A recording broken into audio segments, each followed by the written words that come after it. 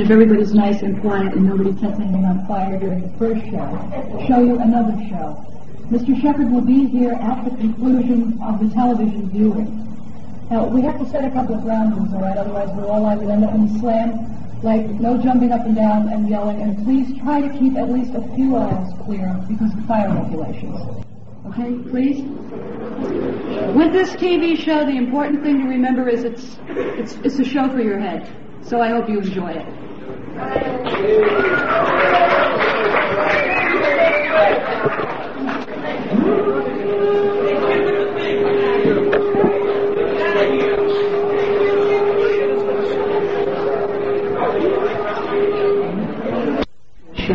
hope you liked it. This is the first show of a 13-week series, and I think we'll let Gene Shepard tell you about it. So here he is, Gene. All right. I don't know what. I'll put this back over here. I'll put this on. All right. It is a commercial, friend.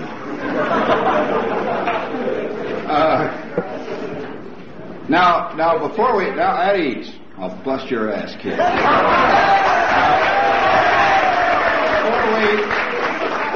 Before we get underway here, I must say that I was out in the back there for a bit and listening to to what was going on the set here, and I have to agree with Lee that something happened to this equipment because the sound we paid. In fact, probably the sound on the shows. You notice there's a great deal of color and movement and all. And the sound, I think, is some of the best sound ever recorded on a television show. We spent a lot of time recording the sound, so you get the sound of the mill and all. And I might say one thing: every show is different from the one before it. And if you'd like to see another show later, would you like to? Yeah. It's absolutely different in feeling. Every show is completely different, and the next one we have here, if we have time to show it to you, I think you'll really dig it. Are you enjoying it so far? Yeah. All right, now listen. Is there somebody in the back there? How about giving us some light so we can see the thing? Turn the lights on in here. No, they aren't. No, I'm sorry, they're not. Turn the lights on in the room here so we can see. Is this all the light you've got, this one little bulb here? My God, it's WOR all over again. We're a one-bulb station. All right.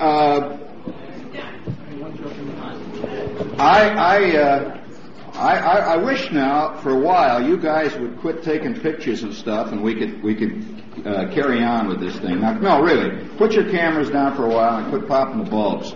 You know, I know one guy that doesn't even bring a camera; he just brings a thing that pops bulbs. Loves to have people look at it. And how many of you were here at the last year's press conference? I mean, that was. You still got your press cards? Well, as you can see on this one, we were much more careful about sending out cards. And if you recall, the last time there were kids climbing on the windows, or 68-year-old ladies that came in and said, "Where's my press card? I like the Pitcairn High School Journal." We had one hell of a time. Now, here's what I'd like to do, since this is, supposed to be a press conference, and it's very official. I'll give you a brief idea of what the show is. I think. Did you enjoy the show, first of all? Yeah. Well, I suspect, for one thing, the show is extremely personal, as you can tell, and every place we went, we tried to get on film and on tape. This was tape. We tried to get things that were more emotional and subjective. In other words, how the hell does it feel to be in Hawaii rather than what do the surfers look like? So we shot stuff in Hawaii. We were up in Alaska. We shot things in an Eskimo village inside the Arctic Circle. We came back and did a thing on the Great Plains in Montana, and it's, in fact, one of our best shows, I think, is the mystique of beer. The beer mystique. And you know what? The beer mystique involves everything from Tom Seaver, where would he be without Rheingold, to almost the whole ramifications of our time. So each show is different from the one before. That has to be remembered. In other words, the Steele show is one show, and the next show is so different that it's like another experience. In fact, I've felt for a long time that television is format, being drowned by formats. And so one Johnny Carson show looks almost exactly like the one before. Eternally, you go through time with Zsa Zsa Gabor sitting over there. And you can see the sparkly curtain. And eternally, there's the sound of Victor Borge off stage. It's as if nothing ever changes on television. Certainly the format doesn't. Now, I don't know quite how to do this. The last time we had people hand in questions when they came in. And I would like to have any of you who have a question, a legitimate question, I don't want any speeches, I want a question about anything. My radio work, my stuff I do for Playboy, Wanda Hickey's Night of Golden Memories. How many of you can forget that? Oh, God almighty. And by the way, for those of you who are curious, Wanda Hickey's Night of Golden Memory is part of a novel, which is actually, it's a collection of short stories, which is coming out in April or August, Doubleday. It's called Wanda Hickey's Night of Golden Memories and Other Disasters. And I think you'll recognize it. All right, here's what I want to do. Don't feel constrained to, that you have to ask questions about TV. Anything that you dig. Now, as you can tell, a lot of work went in on the television show. I mean, these shows take 6 or 7 months, each one of them, to create. It's a lot of work. And if you've got any questions about them, if you've got any questions about Playboy, what Hefner's really like, whatever you'd like to ask, raise your hand, and when I point to you, stand up and say your question out loud so everybody can hear it. So raise your hands, all of you that got questions. All right, the kid all the way in the back of the room by the wall. Why did you choose this as your first show?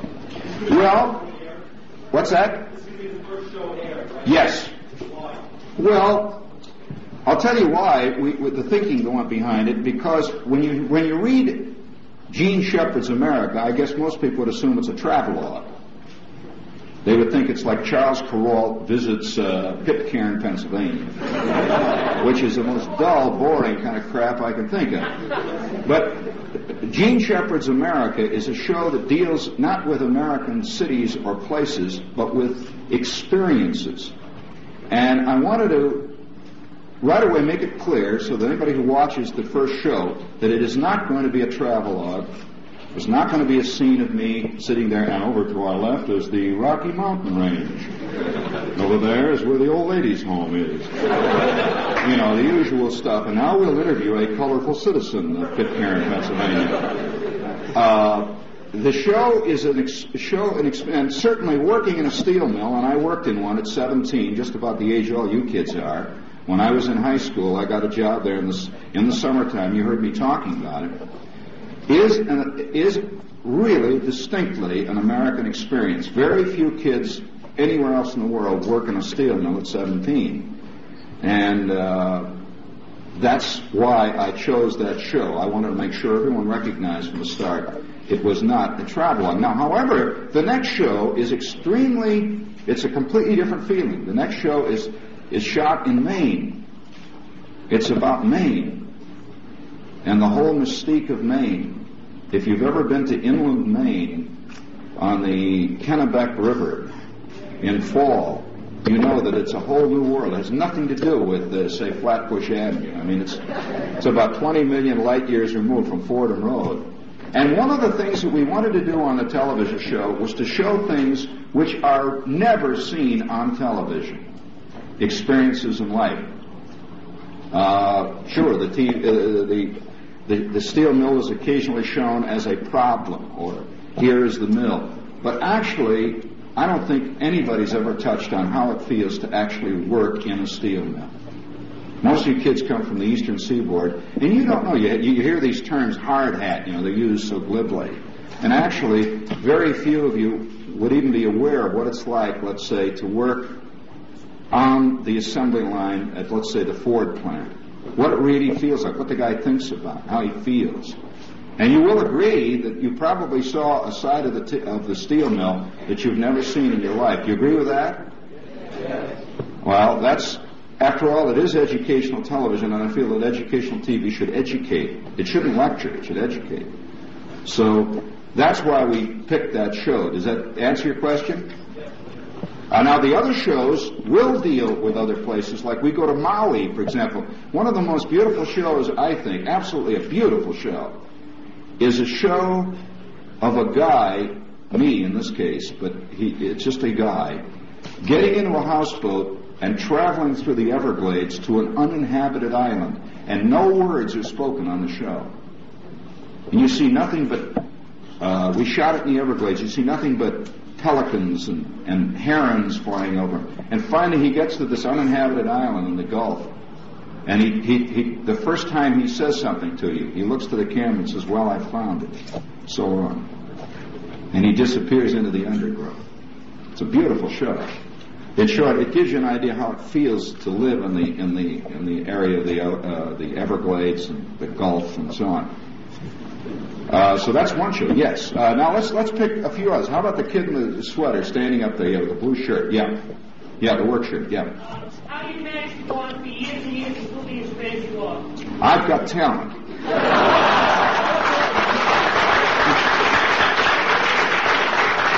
I mean, you ask a question, you're going to get an answer, kid. Yeah, over there, by the window. Yeah. What do I think of hot? Oh man, the hotter the better. I'm waiting for girls to wear jock straps on the street. Oh, I ain't got nothing against them. Nothing like riding on the subway, and seeing nothing but groovy scenery. All right. How do you feel about them? Yeah. You dig it, eh? Yeah.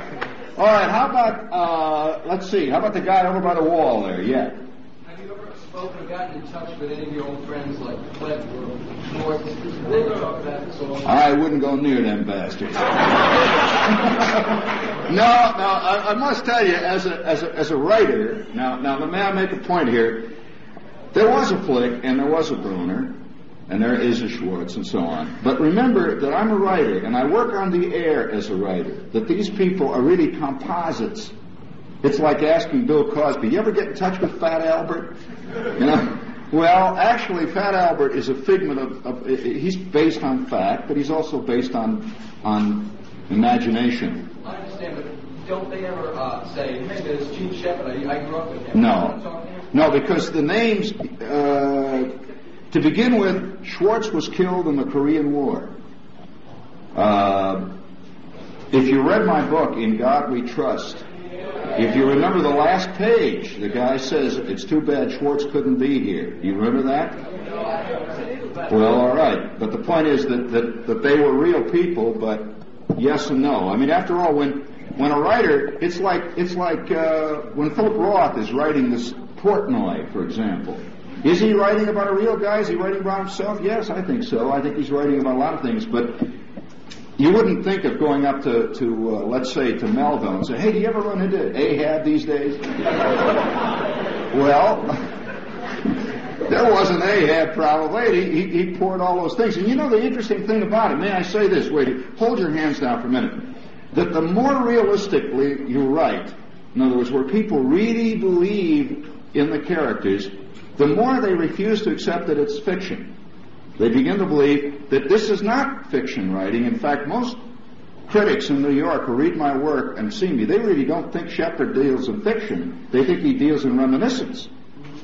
Well, my God, that's like thinking that all Norman Mailer wrote when he wrote, let's say, The Naked and the Dead, all he was writing was his memories of the war. Not so. He put them into a fictional form.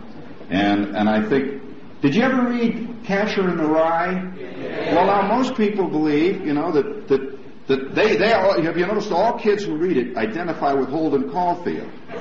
They never identify with the fat kid with pimples in the shower. Even if there are fat kids with pimples and they're reading the book in a shower, they don't identify. Which means, you see, that the better, I think, the more completely your style is integrated into the speech of your time, the more people tend to think that it's a guy just reminiscing. It's not really writing. Well, my work is fiction. In fact, my next piece in Playboy is about a boys' camp. Did you ever go to camp, any of you guys?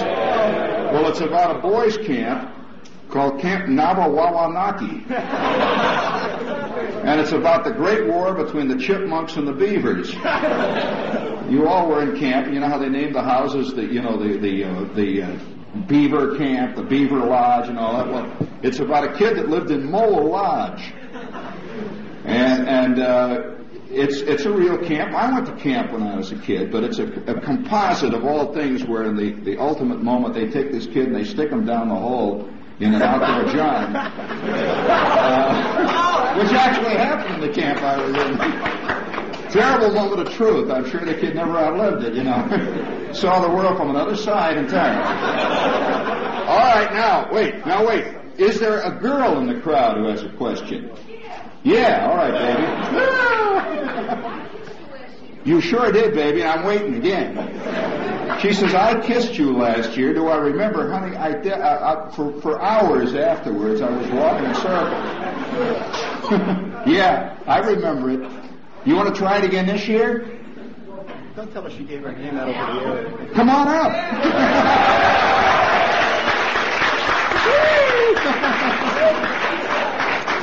Now you see why showbiz is groovy, gang. Wait. Now wait. All right, everybody ready now? Get a picture. My friend, you can take your picture this year. Okay.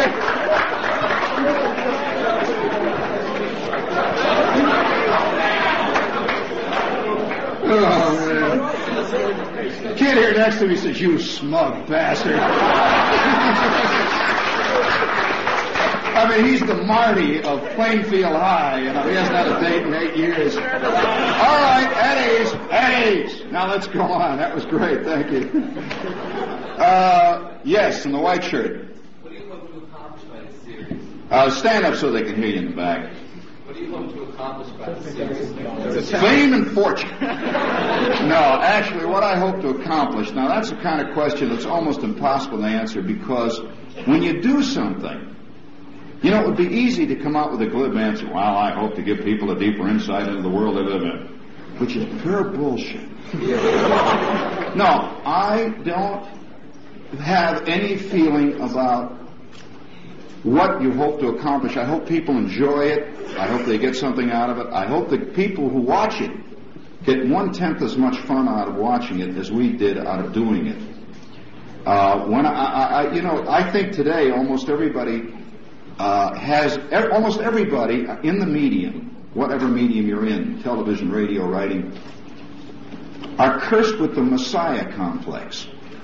Everybody feels he has a fantastic message that will change the lives of all the other less fortunate. And I say, well, I have yet to be convinced by anybody who's come on in a movie that I should change my way of life and thinking. I can't hear you. Stand up. To be on public television. Yes. Do you feel that you'll get a large expanse of people that will see it because it's not, say, on a major network? Well, I'm going to say this to you. That's a theoretical and in many ways a question that doesn't really bear on what we did, because I don't think what I did could have been done on a commercial television network. Not with the kind of free-swinging, easygoing, and it's not that it's controversial. You know, your entire form can be controversial. It's not what you say that's controversial.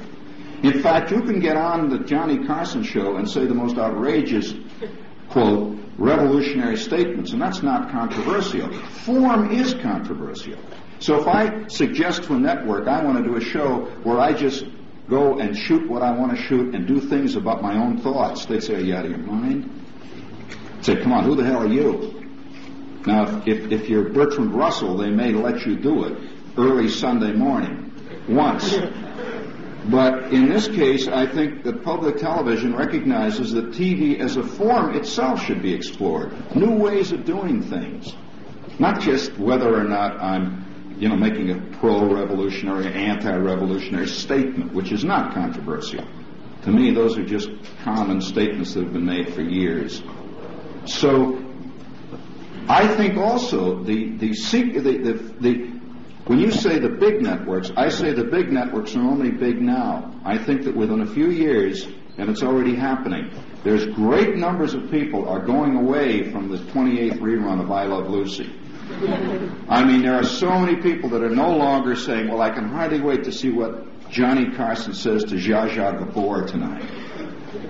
And so they're drifting over, and you see the great success of shows like Sesame Street, shows like Julia Child, which is very unusual. You ever see Julia Child? She always looks like she's about 3/4 drunk. She's going, I'm going to hit this fish here now. And it's great to watch her, She's a female W.C. Fields. Well, they never put her on network TV because she's not pretty enough. So they go and they get the galloping Guatemala who speaks in an English accent. And I say to you that by 1975, that will be, I think, the big network. And you notice they put my show on at 8 p.m. Sunday, which is prime time. Now, that would never happen on CBS or NBC. I don't care what I'm competing with. They're competing with me. I think the FBI's in trouble. I mean, I have the ego of an artist, and I should have, yes. In the yellow shirt. What do you think of the comic book scene today? That they're more relevant, they can have the story to do? Well, the comic book scene is deep thinking for the illiterate. I doubt very much you say more relevant, but that's because you're not used to any other medium. I doubt whether you've read a novel in 5 years. And to me, all the stuff that comic books are saying is the same stuff I've been seeing on subway walls for years, which is my medium, really. I'm not putting down the comic book scene, but they're very predictable. The day that a comic book turns out, see, I think when you talk about predictability, I think that every comic book today recognizes that most kids believe that relevance means anti-whatever is going on. That's relevant. Well, that's an interesting feeling. You can become relevant very easily then. Just be against what's happening. And they feel it. And if you really believe it's that simple, then you're truly a comic book mind. Okay, I'm sure you don't. And that's why I'm saying it to you, if I didn't think you could understand it. But I think the comic books are just one other medium. And by the way, if you recall, I wrote for Mad Magazine at one point. So you'll find me in the catalog of the Best of Mad. So I've been part of that scene. I was in the Mad Magazine. And you know that I've done stuff for National Lampoon. Have you seen that? So don't think I'm putting it down. I'm saying, that every medium has its validity in certain areas. There's not one that's better than others. They're all different. In the back there, yes. Yes, I'd like to know if you ever heard of the WRRH 8817 FM. Have I heard of what the hell was all that? Sounds like a cure for acne. WRRH 8817. No, I'm not a rock fan. I know. No, I'm doing my own thing. I'm sure that the Beatles or the Stones don't sit around and listen to Shepherd. Huh? Oh, I don't know, but is it heard in New York? Well, I haven't heard it. Yeah, by the way, I don't do much listening. No, so don't think I'm out of it because I don't listen to the station. I'm merely saying that it's like believing that wait, hold your hands up for a minute. It's like believing that ball players are always sitting in stadiums watching other guys play ball. In other words, the difference between a performer and a listener is a great difference. In other words, a performer is usually working very hard on his work. He doesn't spend his time when he's not working sitting there listening to more of it. You follow what I'm saying there? So you're a listener, and so you assume that what I do is sit and listen like you do. But after all, you know, do you know that it takes up to 10 hours to prepare my nightly show on WOR? So I'm not going to be sitting around listening to a high school radio station with kids saying, well, I think they ought to do the J. Edgar Hoover is relevant, you know. Yes, the girl over here. You had your very young topic about school newspaper, the Partridge Owl. What did you do with it? Well, there are women and children here. I don't know. I've never seen the Partridge Owl. It's the Park Ridge Owl. The Park Ridge Owl. Thank you very much. I'd hold it up. That's what I'd do with it. Well, I'll read it when I get back to the office. All right, now, at ease now. I want questions, not the gentleman in the rear there, yes. All the way by the door.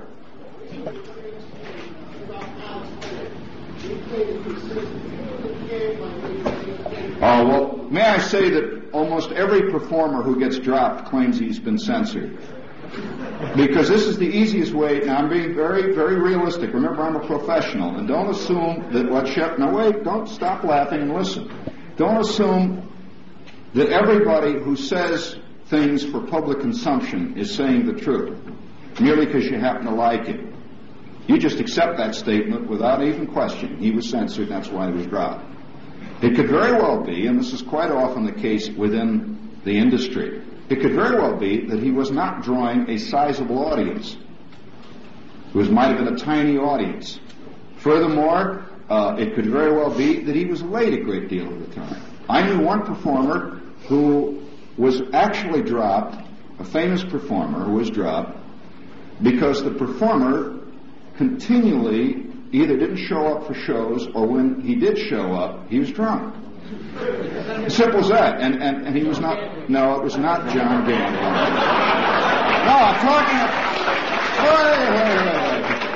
wait. Typical Jersey wit at its best. And it's pristine wit.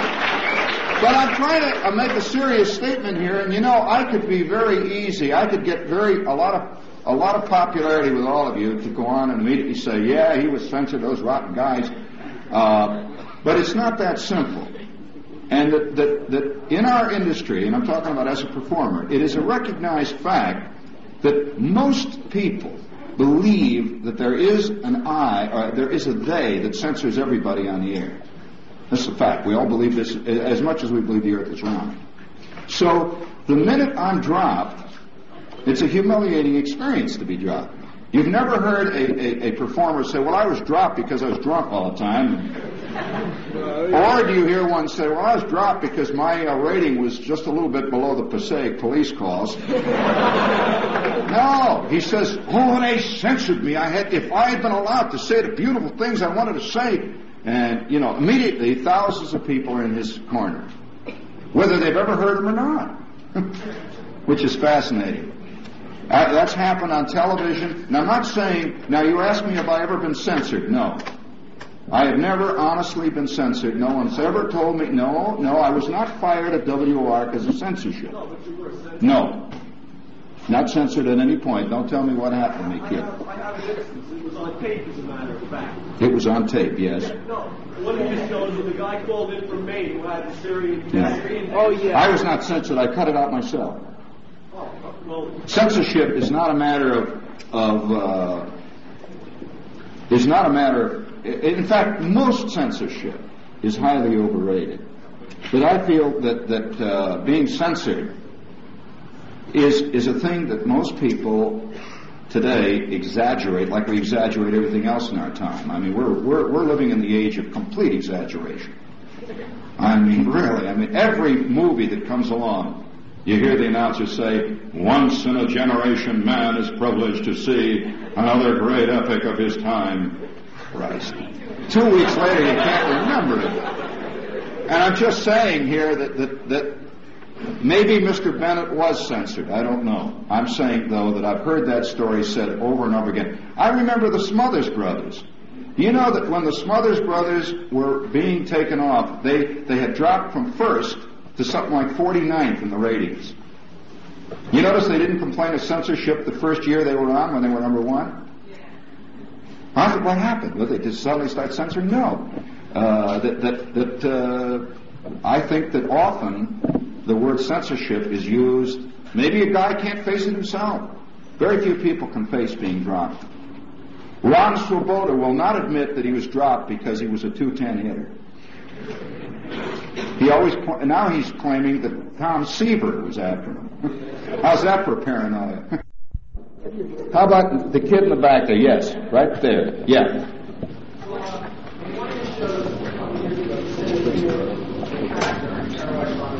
Yeah.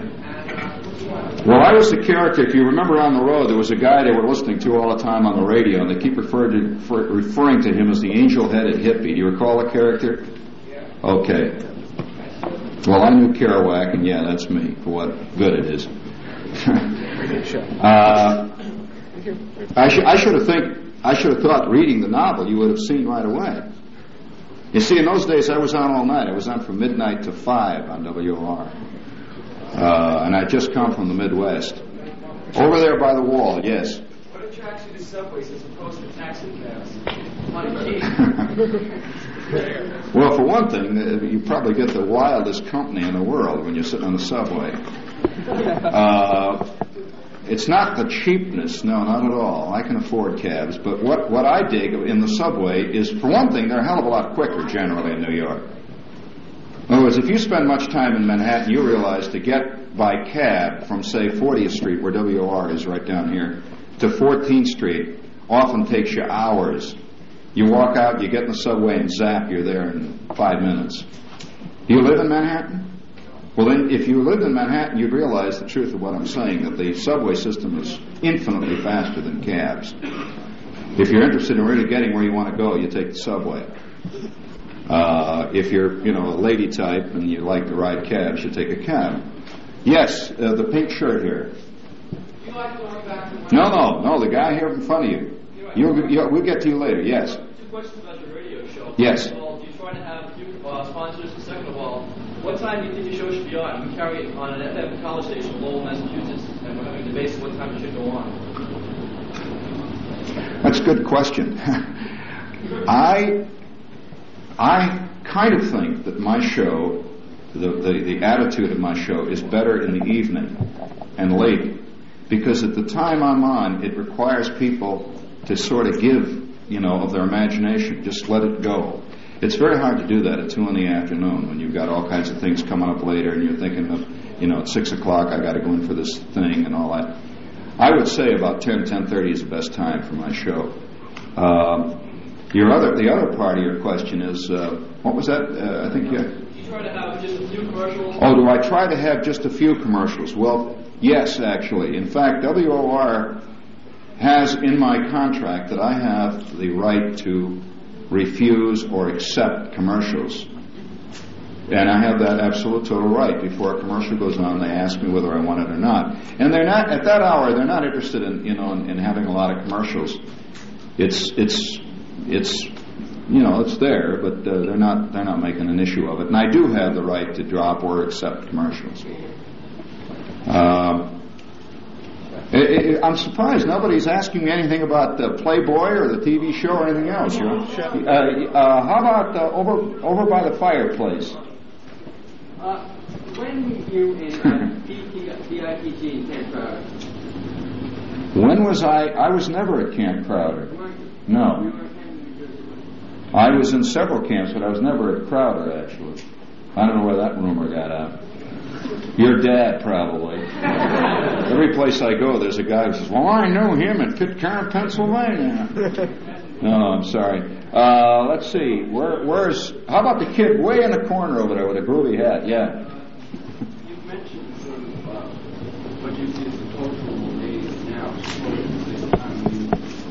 I can't hear you. You got to really belt it out. Well, you mentioned at one time what you saw as a sort of cultural malaise. I have? Yeah.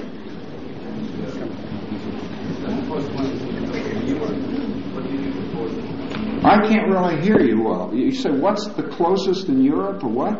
No, I'm sorry. I'm not trying to be funny. I just can't hear you. You say, I've mentioned a cultural malaise that exists today. Yes, go on. I suppose, no, I never said that. No, I think there's always been to the intellectual, and he's generally wrong, unfortunately, about this, a cultural malaise. In other words, no matter what time in history, everybody believes who's an intellectual that they're living in the worst time in the world. Just a fact. Now, when you were in the village, there was a lot more going on there.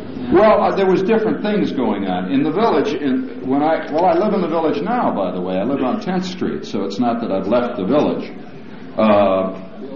So I know the village quite well, and I just say the thing has changed. What has changed is that Cosmopolitan has made it popular. In other words, it's a very hip thing now for all kids to come and be in the village.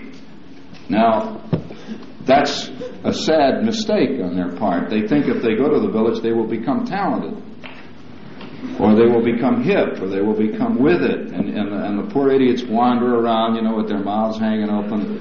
They would be much better off standing in front of the Dairy Queen in Pitcairn, Idaho. But the village now has become a kind of a catch place for all the people who feel they're looking for an identification. In other words, they do it with their clothes. They figure if they wear groovy clothes, they become hip.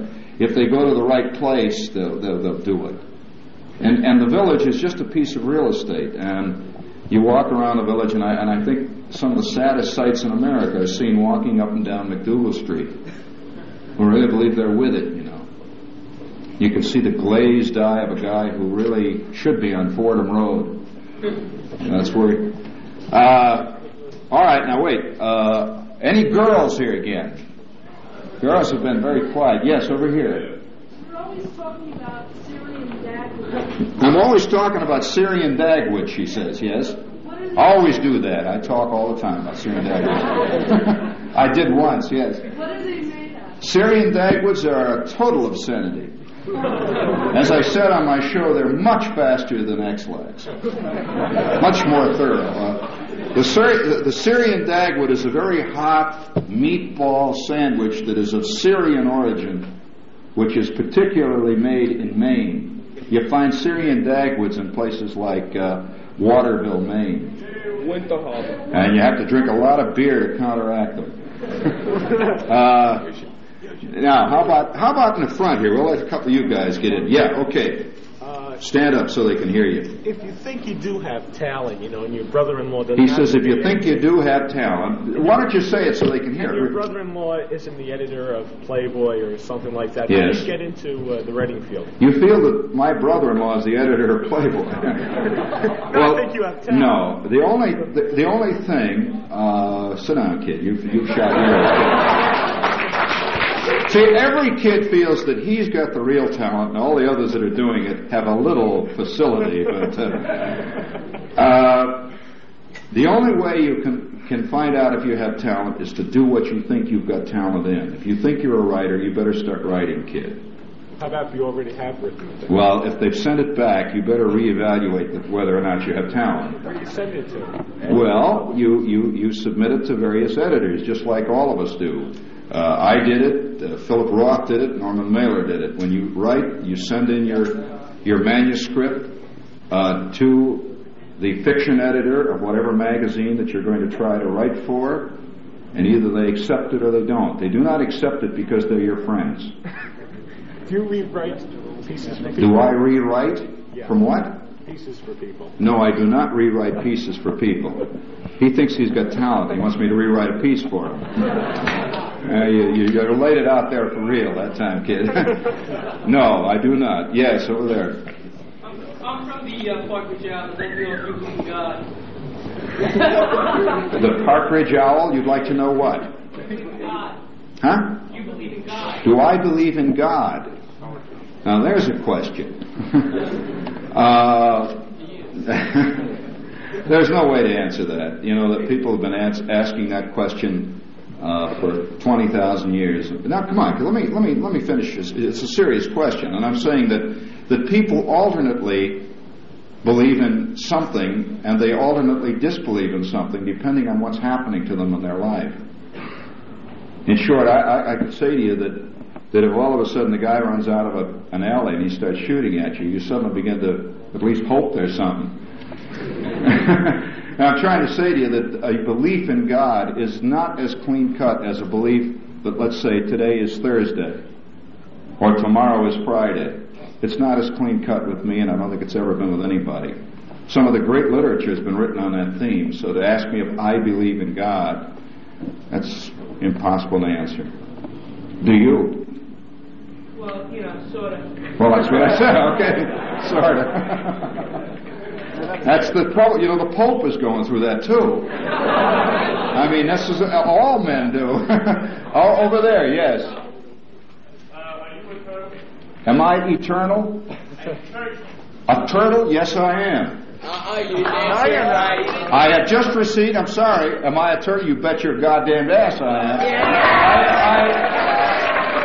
Okay.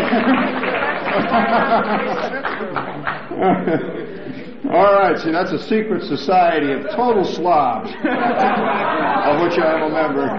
Hey, wait a minute, before we go any further, are you guys enjoying this? Yeah. All right. And by the way, I'd like to point out, may I make one thing, that you guys maybe you're aware of it, but a lot of people in the other mediums are not. For example, people who are, I'm talking about really serious adult types in radio stations and in magazines, really seriously believe that the only thing anybody under 20 is interested in is rock.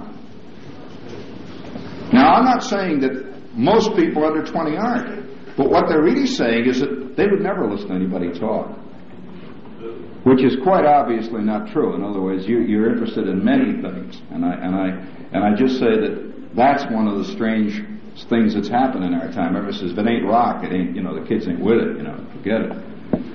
Paul Krasner does not play a guitar, and yet you all dig it. Yeah, how about the guy with the hat? Let's get him. He's a real exhibitionist, yes. What's that? How did I get started? Well, do you want to really know, or do you want me to make a funny about it? Well, here's how I got started. I'll tell you, it was funny. Well, I don't think. Now, I'm going to say something here that a lot of guys in my industry would get bugged at. If you notice that every time you hear an actor or an actress or a writer on any of the shows talk about how they got started, you'd believe that it was like they got the call, priesthood. At the age of 2, they were doing Hamlet. Well, I've never found this true in real life, and I think most people's careers, even though they may seem to you to be very exotic careers, generally sort of happen to them. And in my case, I was a high school football player. I was a defensive back on a high school football team. And now listen, you want to hear how I got started? You'll hear it. And I was playing, and at the same time, I had an amateur radio station on a ham. And that became known in school, and they wrote about it in the school paper. And one day, in my junior year, as a football player, I got a call. A guy came to see me, and he was from the local radio station. He was a faculty member of my high school, and he said, "We have a high school radio show that goes on every Saturday from 10 until noon, 10 a.m. till noon, and part of that radio show is a sportscast about what happened, last night. We had played all Friday night football games. What happened last night in the various games?" And he said, "Would you like to do it? Since you have a ham station, you probably know how to, deal with the microphone and so on." So I started to do it, and I had a tremendous amount of fun on it. The day after the game, I would come in and give scores and all that. And then a few months went by, and the program director of the station asked me if I would like to have my own show. And here I was, 16. I had my own radio show on a commercial radio station. It was a fantastic thrill. And after that, I became an actor. I went into acting, and I did a lot of teenage acting on various shows, like on Jack Armstrong and stuff like that. And actually, I started as an actor more than anything else. Does that answer your question? Okay. So it was an accident. I did not have a dream at the age of 5 that I was going to go on the radio. And by the way, I was never a radio listener during my teenage life. I think there's two kinds of kids. I think there's the kid that sits in front of the TV set, or he reads incessantly, or he's always a watcher. Then there's the other kid that's the doer. While one kid is sitting there in front of the set watching, there's another kid out playing second base. And I happen to be the second baseman. I was not a watcher. I never listened to the radio hardly at all. Yes, here. Have you ever been a victim of crime living in the village? Have I ever been a victim of crime living in the village? Well, that in itself is in a way being a victim of crime. However, I have to say yes, I had an automobile stolen. I've had my apartment robbed twice in New York. Yes, I think anybody who's lived in this town at any length of time has had something happen to him. And yes, I have been a victim of crime. What kind of indeed. car? What kind of car? At that time, it was a Mustang Fastback. Luckily, they didn't steal my Morgan Plus 4, which they didn't know how to turn on even. Yes, in the pink shirt over there. You said that you haven't had any trouble with WOR. What about the night, August 16th, 1956? Where were you? I did not say that. I didn't say I didn't have any trouble. I said I was never censored. Now, be honest what I said. No. When I was let go of WOR, I was let go because they had planned to put an all-night WPAT music show on in place of it, just segued music. And that was at the time when WPAT and, all that Manavani type stuff was real big, and they wanted to take me off, and there was a tremendous uproar about it. But it had nothing to do with censorship. I don't care what the New York Times said. They were wrong. I was not censored. I did not give a commercial that was not on the law. This was later written up, but it was not true. Yes? How come John came in to replace you that night in the middle of your program? Well, because they had to bring somebody in, and John was at the station at that time. You were just terminated. Why was it in the middle of your show? Well, because I had been ordered that night to play nothing but music. They were converting it to music, and I didn't. And so finally they said, okay, that's it, friend. But it was nothing to do with censorship. Now, I'm not trying to cover up for OR. I'm trying to make the record straight. That there's a belief today that there's always an evil they looking over everybody saying, now look, you're going to write this, you're not going to write that. I'm sorry, I've never really found it. Yes, over here, over in the corner. Come on, stand up, you with the blue shirt. Every once in a while you answer questions of the radio. Yes. People really call up and answer them. Yeah. No, those are all my voices. Nobody calls up. What about... No, as a matter of fact, may I say that he asked a question. He says, once in a while I ask a question on the air that's a rhetorical question, and I say, somebody call in and give this answer. Yes, they do. As a matter of fact, that's the one thing that I have trouble with at WOR, because what happens, we've only got one woman on the switchboard at 10 o'clock at night, and when you get 700 calls, she flips, especially since she's always watching TV down there. And that's the actual truth. Yes, they do call in. Those are not fake calls at all. Over here in the brown shirt. Since you're writing for Playboy now, how do you feel about the quote-unquote Playboy philosophy? Well, I've been writing for Playboy now for 5 years, so as far as I'm concerned, Playboy is a magazine. Now, do you know what a magazine means? The word magazine really means a gathering of many viewpoints. It is a magazine, which means that I think this is to Playboy's credit, that they don't have to dig a guy's philosophy to print him if they think he has something to say. And conversely, if you don't believe in the Playboy philosophy, that does not stop you from writing. In short, I think the Playboy philosophy, as a matter of fact, around the magazine, it's called Hef's coloring book. Around the magazine, it's not taken very seriously, but it is among readers. And I don't, in fact, I never even read it. I find it so crashingly dull that I just don't read it. Does that answer your question? What's that? It's about as new as Noah's clay. What? Okay. That's a secret Syrian password. Over here. I understand you majored in psychology in college. Am I correct in assuming that? Yes. Do you consider yourself to be a Skinnerian, a Freudian, or a Neocortex? I consider myself to be Shepherd. And in fact, that's why I found psychology a little disturbing, because you have to fall into a category. You have to believe a whole system of beliefs. In a sense, you've even said it. It's like, do you believe in God? And the guy says, yeah. Well, all right, do you consider yourself a Methodist, a Protestant? Are you in other words, the dogmatic feeling within every school of these things bothered me completely, because I didn't buy it. I thought some people were righter in certain areas and some were wrong. I consider myself a pragmatist. and I think that Mr. Freud, who lived in the 19th century, by the way, are you listening? I think that Mr. Freud, for example, and most of the seminal people who deal in psychology were late 19th century, early 20th century. I think they couldn't conceivably have understood some of the traumatic experiences that you and I feel. For example, I think one of the great traumatic experiences in every guy's life, especially if he's a male when he's 16, is he buys this used car he's been dreaming about for years, and he goes out and buys it, and 10 minutes later discovers that it's got a balsa wood transmission. Well, Freud wouldn't have known about that. And you'll remember that car all of your life. You may not remember the first girl you knew. Now, how about somebody in the back? The girl. All the kids. I can't hear you, honey.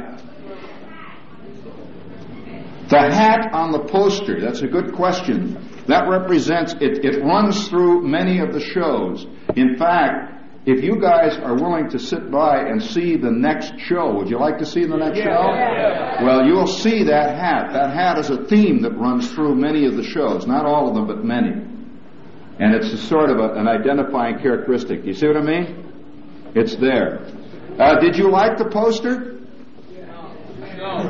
You didn't, all right. Where you send what about the people that pay $1 for that poster? Well, do you know how much that poster cost for them to print? $1.63 each. That's just to print it. And now, wait a minute. Put your hands down a minute. He brought up a point. That poster, that was not, by the way, that poster was not for the public. That poster was to be distributed to. Come on, sit down. You're disturbing everybody. That poster was to be distributed to the various television stations that were carrying the show. It was not as a souvenir for you.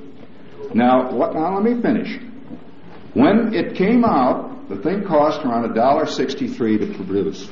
We didn't realize it would cost that much. It did. If you've ever had any of that type of printing done, you'll know we're not kidding on that kind of stock. Well, a lot of people saw it. Who were around Boston who happened to see the thing put up, and they said, geez, they'd love to have one. So we got the idea of making them available to people. Well, if we charged you what that poster actually cost us to mail and to print, it would be around $3.50, $4. So what do you charge? Who here in City Hall when it comes to the mail, they're going to say? I can only say I'm sorry, honey. If you expected something that lit up in the dark and had gold tassels on it for $1, you're just way out of it. Now, I did say we were going to send it to mailing tube. And you know why we couldn't do that? We discovered that the quantity of letters, we expected about 1,500 answers. In other words, do you know what work there is rolling up a poster and putting it into a mailing tube and mailing it out is like? We thought we'd get about 1,500 replies. As of this afternoon, we have received just a little over 8,000. There was no way to do it. We were just inundated.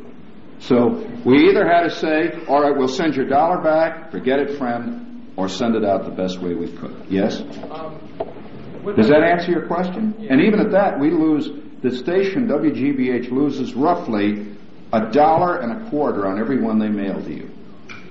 Okay. Who pays for it? WGBH does. When Yes. I was in Jersey and was from Lakeland, and was the Martha Dean show a preview of the show? No. Was Martha Dean's show a preview of the? When you did the thing about Maui. No. No. She was. He asked me, was the show I did on the Martha Dean show? She had me as a guest talking about Maui. Was that a preview of the show? No, not really. Because when you're dealing with a visual image and all, you can't really put it in words. How could I tell you what the steel mill was like better than those pictures?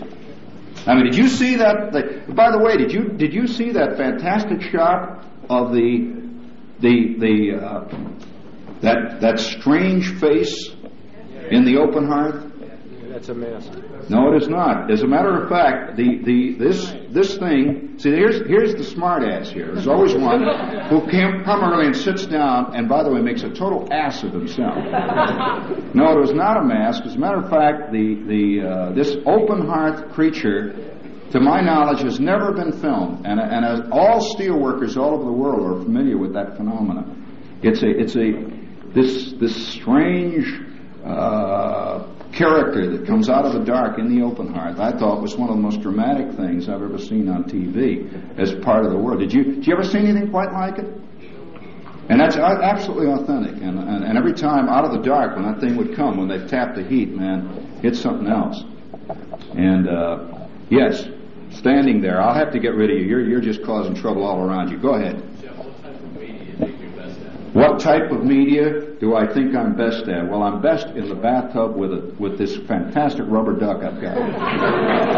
No, I don't make any. To me, media are all the same. I don't find one better than the other. Now, you probably like me better on radio. That's because you're more familiar with me on radio. We tend to drift towards the familiar all the time, and many people will say that my best medium is on the stage in a college. In fact, I've had a lot of people say, I couldn't stand your radio show, and I came to see you at Princeton, and man, it was unbelievable, or something like that. So, if you only know a guy in one medium, and that's another problem we have today, that everybody's segmented. We don't really believe if a guy does radio, he can conceivably do television well. And if he does television, he certainly can't be a stage actor.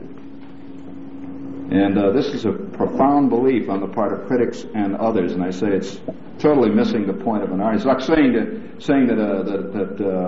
simply because Picasso does oils, he can't conceivably ever do ceramics. And in that field, they don't have the kind of hang-ups that we have in the media. Yes, the girl over there. Could you give us some examples of traditional Slav art that you talk about a lot?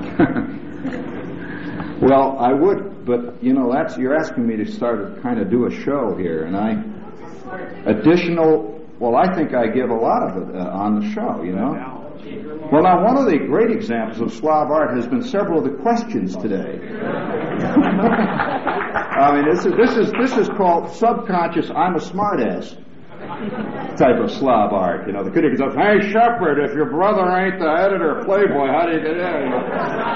Oh, he's been working all week on that ad lib, That's Slav art. He's growing up in the footsteps of his old man, who, hangs out in the subway and says, for Christ's sake, the president is an idiot. All he has to do is The instant solving of all problems, and the complete belief in your total ignorance.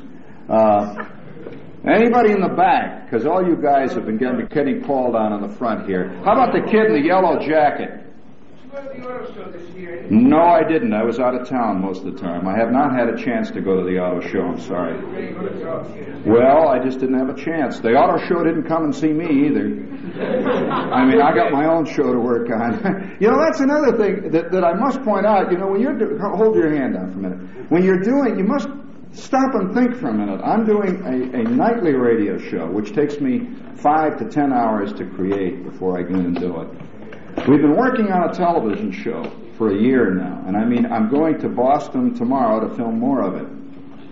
I've just finished a short story for Playboy, which took me 4 months to write, and you expect me to go and look at the new Mustang. No, I'm just saying that you just can't do it all, Although I do enjoy the automobile show. You do too, don't you? How about way in the back? Yeah. I can't hear you.